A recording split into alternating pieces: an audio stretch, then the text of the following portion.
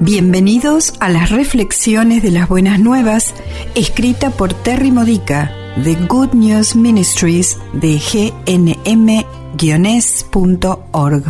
Edificando tu fe para la vida diaria usando las escrituras de la Misa Católica. Miércoles de la 25ª semana del tiempo ordinario. El tema de hoy es ¿tiempo de quedarse o de seguir? No siempre tenemos éxito en nuestros esfuerzos para ayudar a los demás a acercarse más a Cristo o en nuestro deseo de cambiar nuestra parroquia o lugar de trabajo, porque la voluntad de Dios no se cumple. Dios no nos está pidiendo que lo hagamos. A veces, lo único que Él quiere es que sembremos semillas para que otros las fertilicen y otros las cosechen. Observa qué te está frustrando hoy. ¿Sabes si Dios te está pidiendo irte o quedarte? Jesús deja en claro en la lectura del Evangelio de hoy, Lucas capítulo 9, versículos 1 al 6, que primero tenemos que tratar. Es nuestra responsabilidad, nuestra misión como miembros del cuerpo de Cristo. Y si el mensaje que Él nos da para compartir es rechazado, ya no deberemos seguir intentando. Él no nos está diciendo que renunciemos.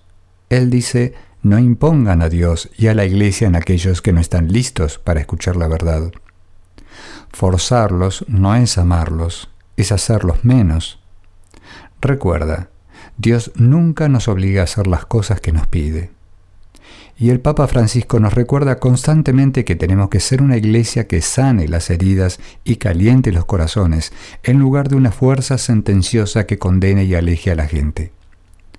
Sea a donde sea que nos envíe Jesús para proclamar el reino de Dios, tenemos que poner atención si los que escuchan están abiertos a recibir la verdad. Si no lo están, nuestra responsabilidad termina ahí, porque les hemos dado a conocer la verdad, es responsabilidad de ellos ahora actuar conforme a lo que oyeron. Para discernir de manera correcta si es el momento de seguir adelante, tenemos que preguntarle al Espíritu Santo si lo que estamos haciendo ha sido por encargo de Dios o si ha sido idea nuestra. Si fue idea de Dios, entonces tenemos que preguntar si todavía es lo que quiere que hagamos. Mantén tu mirada en Jesús y pon atención a las oportunidades hacia donde Él te guía. Mira a Jesús tocando a la puerta de los corazones de las personas. Cuando una puerta se abre, entra. Si la puerta se cierra, ten en cuenta que o bien Jesús te ayudará a encontrar un pasaje secreto que te permitirá entrar, o te dirá que te limpies tus zapatos de la suciedad de la vida de esa persona y te guiará para salir de ahí. Si lo último es verdadero, Dios ya tiene otro plan en mente para esa persona. Y si seguimos tocando a su puerta, lo que haríamos es imponernos en su camino. Y si tocamos con más fuerza, nuestra mano nos empezará a doler y entonces golpearemos la puerta con nuestra cabeza y tendremos un dolor de cabeza. Esto no es el plan de Dios. Seguir adelante podría querer decir literalmente irnos, o podría significar que tenemos que redireccionar nuestros esfuerzos hacia otras personas y otros ministerios, mientras nos quedamos orando calladamente y brindando amor incondicional. Si no estás seguro de qué tienes que hacer, habla con un director espiritual o un consejero cristiano.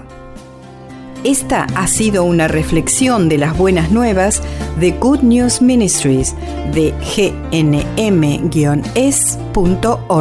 Para más edificadores de tu fe o para conocer más sobre este ministerio, ven y visita nuestro sitio web. Encontrarás reflexiones para recibir por correo o por mensaje de texto, retiros en línea, recursos de oración y mucho más para ayudarte a conocer el amor del Padre, para acercarte más a Cristo y ser lleno del Espíritu Santo. Visita hoy gnm-es.org.